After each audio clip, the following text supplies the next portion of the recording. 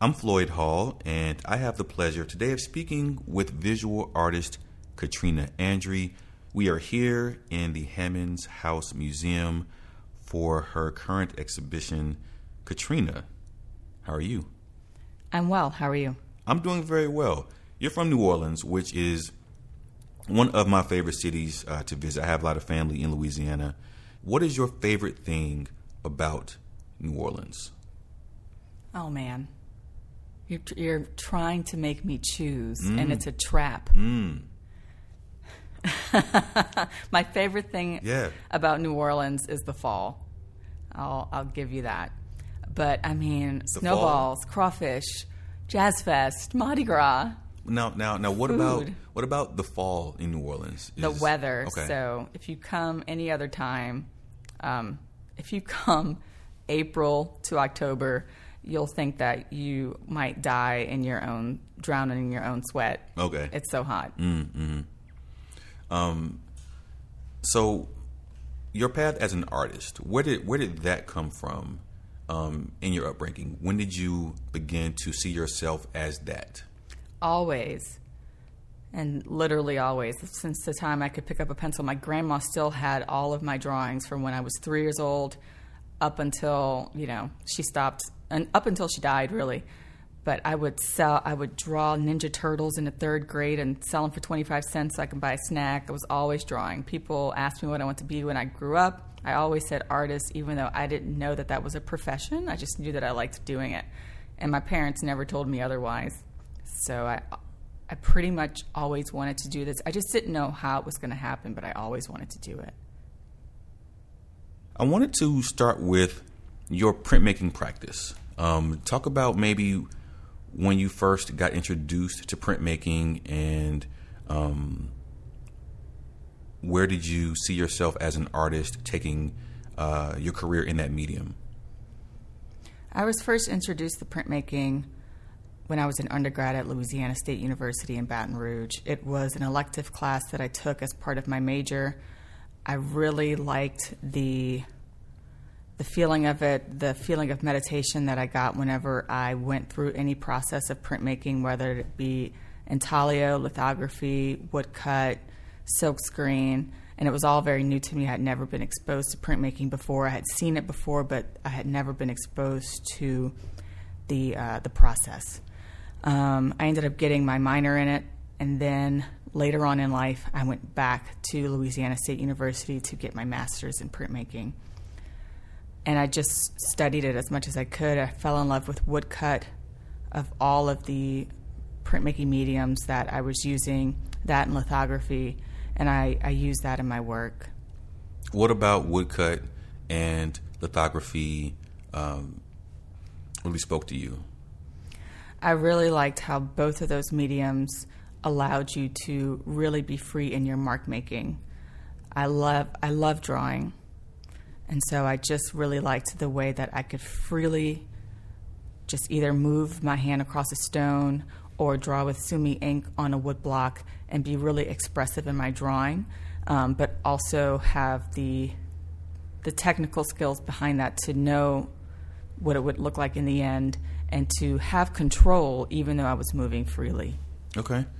I want to talk about race and culture and stereotypes. A lot of your work on display here at the Hammonds House Museum really dives deep into how we see each other and maybe how we've been conditioned to see each other through the media or through conversations or just through history. So the stereotypes that you investigate in your work, can we talk about maybe some of the roots of where you're coming from in those works? I investigate stereotypes that are placed against people of color, specifically Black people. I go into the history of them. So where do they start? What are they? How are they perpetuated? What does it mean? The symbolism that it is included, everything about it. I touch on different topics in each piece. So whether it be education, whether it be sexuality, whether it be just otherness in general, whether it be work, wage, all of those things that fit into everyday life of people of color. Now, you're a New Orleans native. New Orleans, like many southern cities, maybe any city, regardless of whether you're north or south, New Orleans has a particular culture, a strong culture, but there's still this sense of tension between white and black in New Orleans, and maybe even affluence or lower class in New Orleans. So if you could talk about maybe your earliest experiences with stereotypes and what that did or how that affected you. So in New Orleans, like in a lot of other cities, class and race, they're best friends, they're inseparable, they're married, they're never getting a divorce. And so I saw that before I moved back to New Orleans, actually, when I moved to Baton Rouge to get my master's in printmaking. I started to try to understand why these two things were tied together. What is really holding people of color back? And I came to the conclusion that it is the stereotypes that we as a society hold against people of color. So not necessarily the pitfalls of people of color, but stereotypes themselves, I feel like. So what are these stereotypes that we have against people of color that may initially keep them back?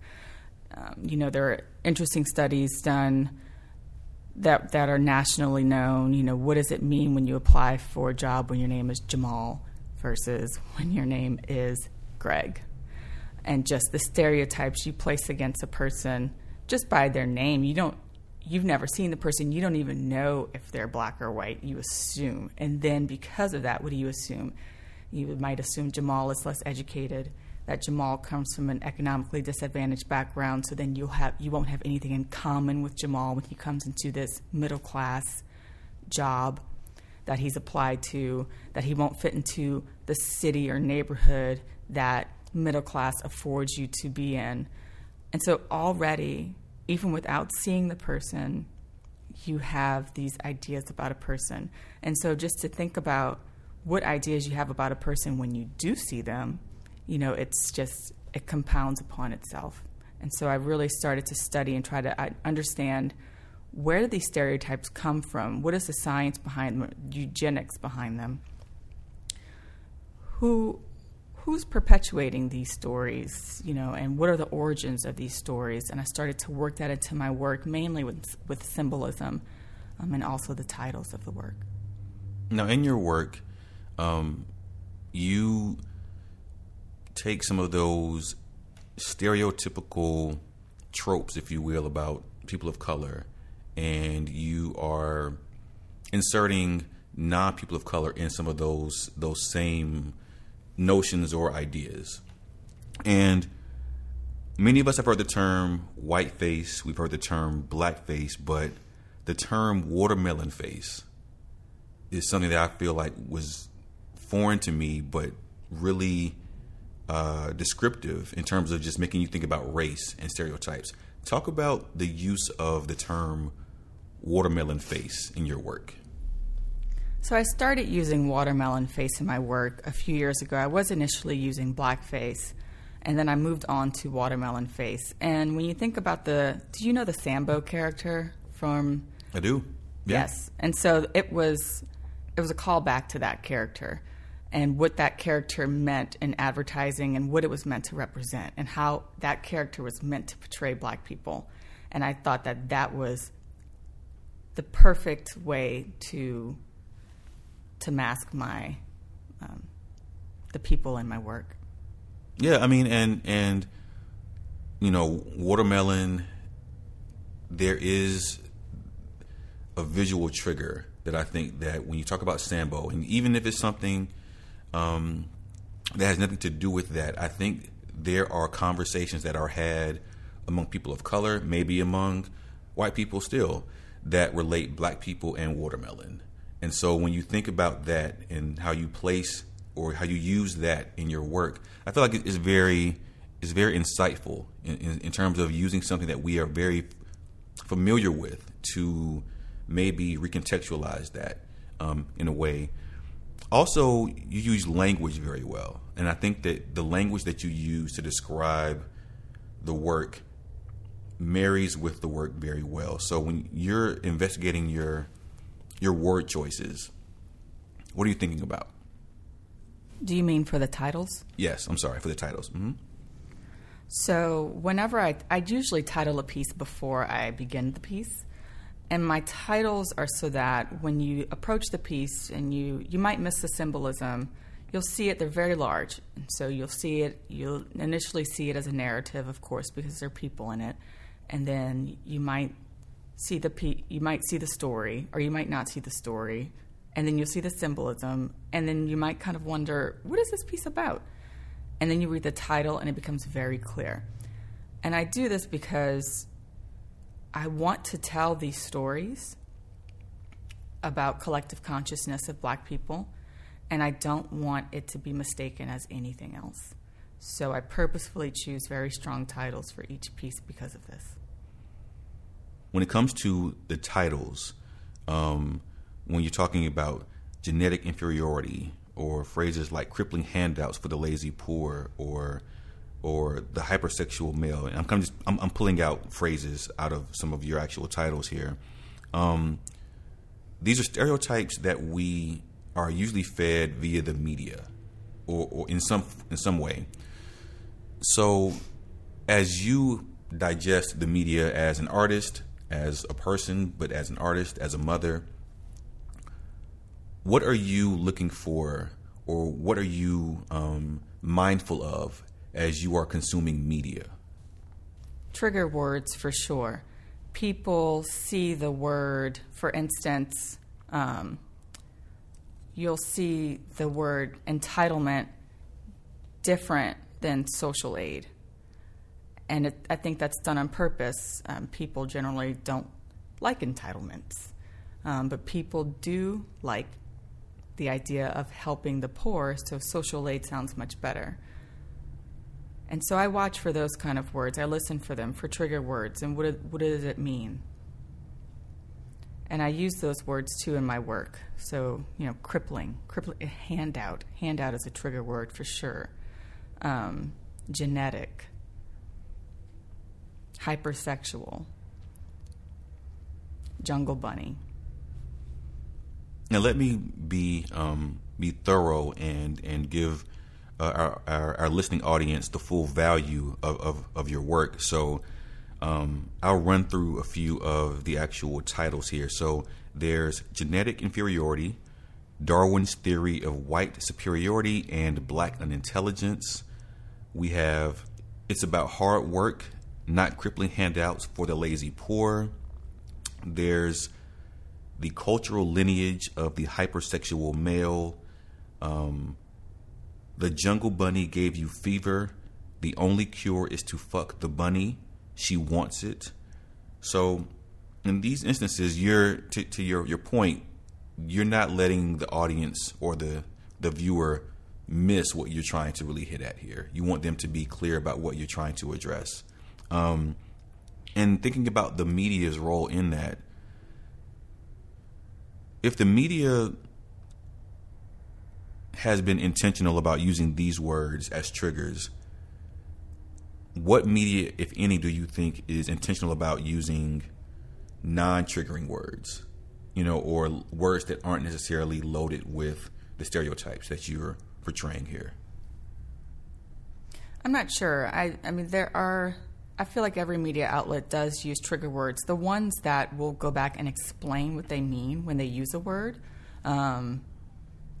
For instance, I listen to NPR. I think they do a good job of saying something and then explaining what they mean when they say it, instead of just moving on, or instead of letting it boil into something else. But the media, too, they're not the only storytellers. They only have as much power as we give them.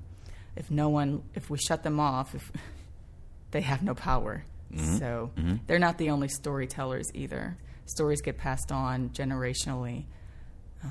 There was something I saw on PBS, and they gave a little girl a baby doll. I mean, this little girl had to be like 3-4 years old, and asked her to choose the one that she wanted, that she thought was the good baby doll. And she chose the white baby doll. And this little girl has very limited exposure to media. And yet she was already influenced by media. and influenced by what she hears around her, whether it's coming from her television or her radio or not.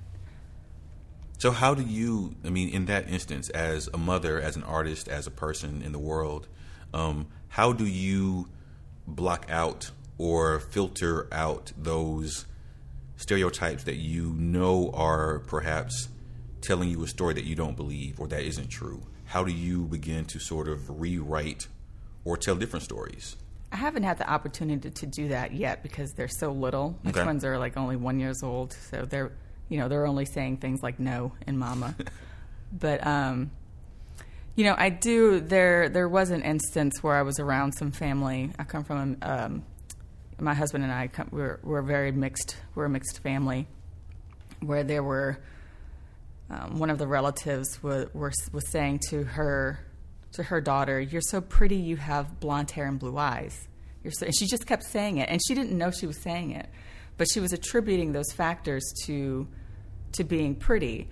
And her daughter was very young at the time, maybe 2 years old. But by the time her daughter was 3 and 4, and I would go around her, and we were always really close. She would tell me that she was pretty because she had blue eyes and blonde hair, but that I didn't have blue eyes and blonde hair. And she was no older than 4 at the time.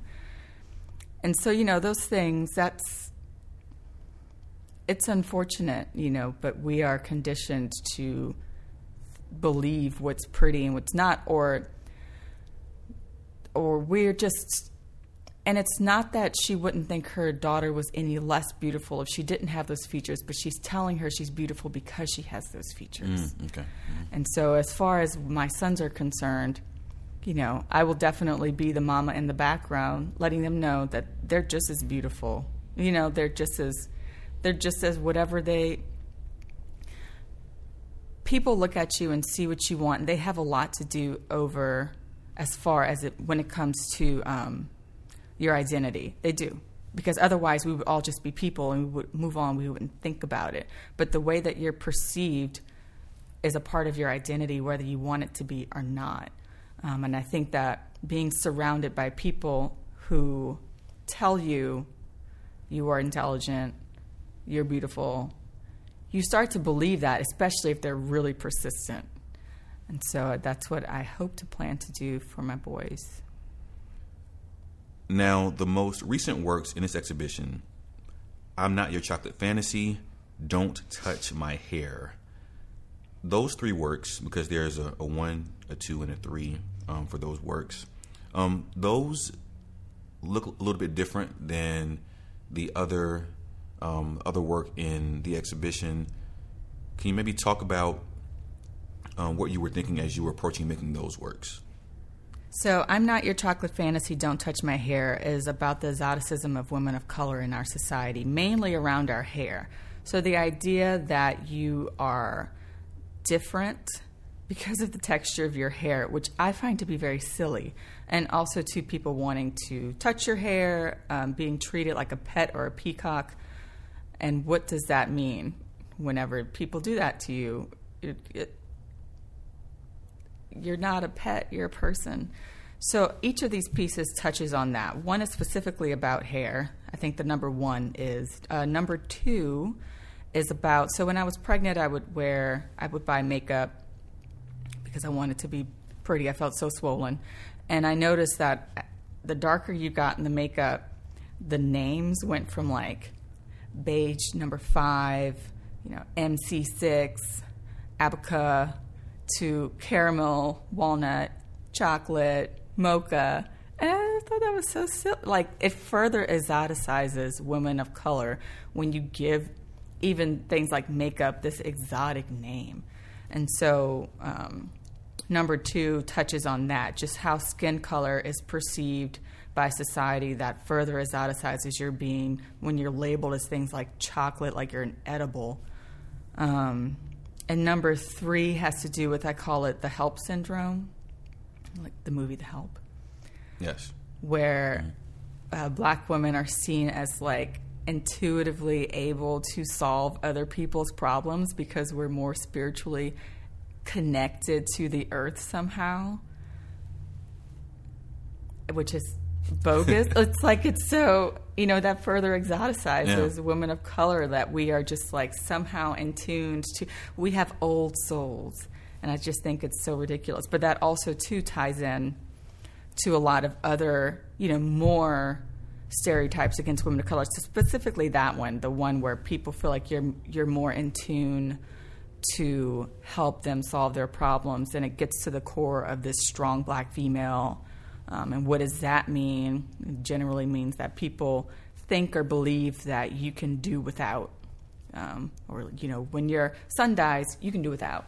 When you lose your home, you can do without. You'll find a way. You're a strong black woman, and that sort of being in tune to the earth ties into that as well. Now, with those, it seems like, compared to your other works in this exhibition, that there's some representation that looks a little bit more like you, or that kind of infers that you're now in the work, rather than in the previous prints. It seemed to be you're framing a narrative and you're placing people in it as you see fit. But with these three, you're placing yourself in the work. What was that like? What was that decision about? So for my other work, I usually place like my husband and my friends in those works. For these three works, I used myself, I hate to say out of convenience, but it was out of convenience that I used myself. But also, too, these were about my personal experiences. I do stuff about collective consciousness, and I don't feel like this falls out of that category at all, being it about all women of color. So I thought it was not inappropriate to use myself. Okay. And I couldn't help but think about the Solange song, Don't Touch My Hair. Which I've never heard. What? I know. You've never heard that song? I know. She lives in New Orleans. And I should be like... I mean, my next line of question was really about to go down that road, because I felt like as I saw the work, I thought about that song, and I couldn't stop from hearing it in my own head. But you've never heard that song? No. We will have to play that song before you leave, just so we can at least have that moment together, okay? Okay. And you mentioned New Orleans again, and she does live in New Orleans. What's been the biggest difference for you before Hurricane Katrina, and now for you, Katrina? I mean, New Orleans is changing in the same way Atlanta's changing, in that it's becoming way more gentrified. It used to be a very affordable place to live. Home prices have skyrocketed, unbelievably out of control, and people's incomes have not budged.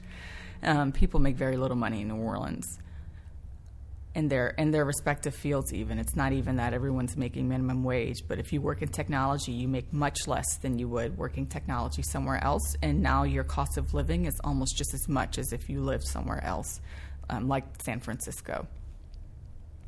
So that has been one of the biggest differences that I've seen overall in New Orleans. There are a lot of blighted homes in New Orleans since Hurricane Katrina. It's just, it's a different landscape. Crime's the same, though. Yeah, it's different. But I knew that I wanted to live close to my family, which were all from New Orleans. They stayed in Baton Rouge after the storm, and there's nowhere else in Louisiana that I would live, that I would even consider living. Thinking about your work, your place, where your work is coming from, and how you want people to come to your work. When people see your work, what do you want them to take from that moment?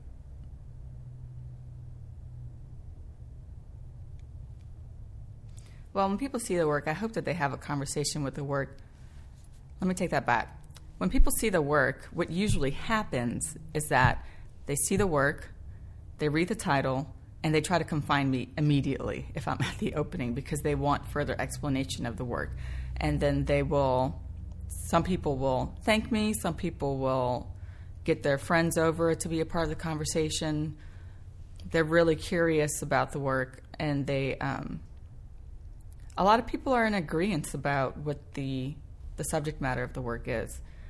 And so my hope is that people walk away just having conversations with each other, having conversations with themselves. Like we all of us have a hand in this, black, white. It's not other people that are just seeing us in this way. Like this is so much a part of our society that we're all seeing each other this way. And then there are consequences to seeing each other this way too. Things are linked in ways that are going to be really hard to unmarry. And so I want people to think about what's the next step? What's the next generation going to be like if we continue down this path? Or can we go down this path? Can we go down a different path and have a different future? That's going to be a hard road, long road. Well, we're all in it together, so we'll be traveling down that road whether we want to or not. We have to decide which way it goes. Katrina Andry, thank you so much for your time. Thank you. I enjoyed the conversation.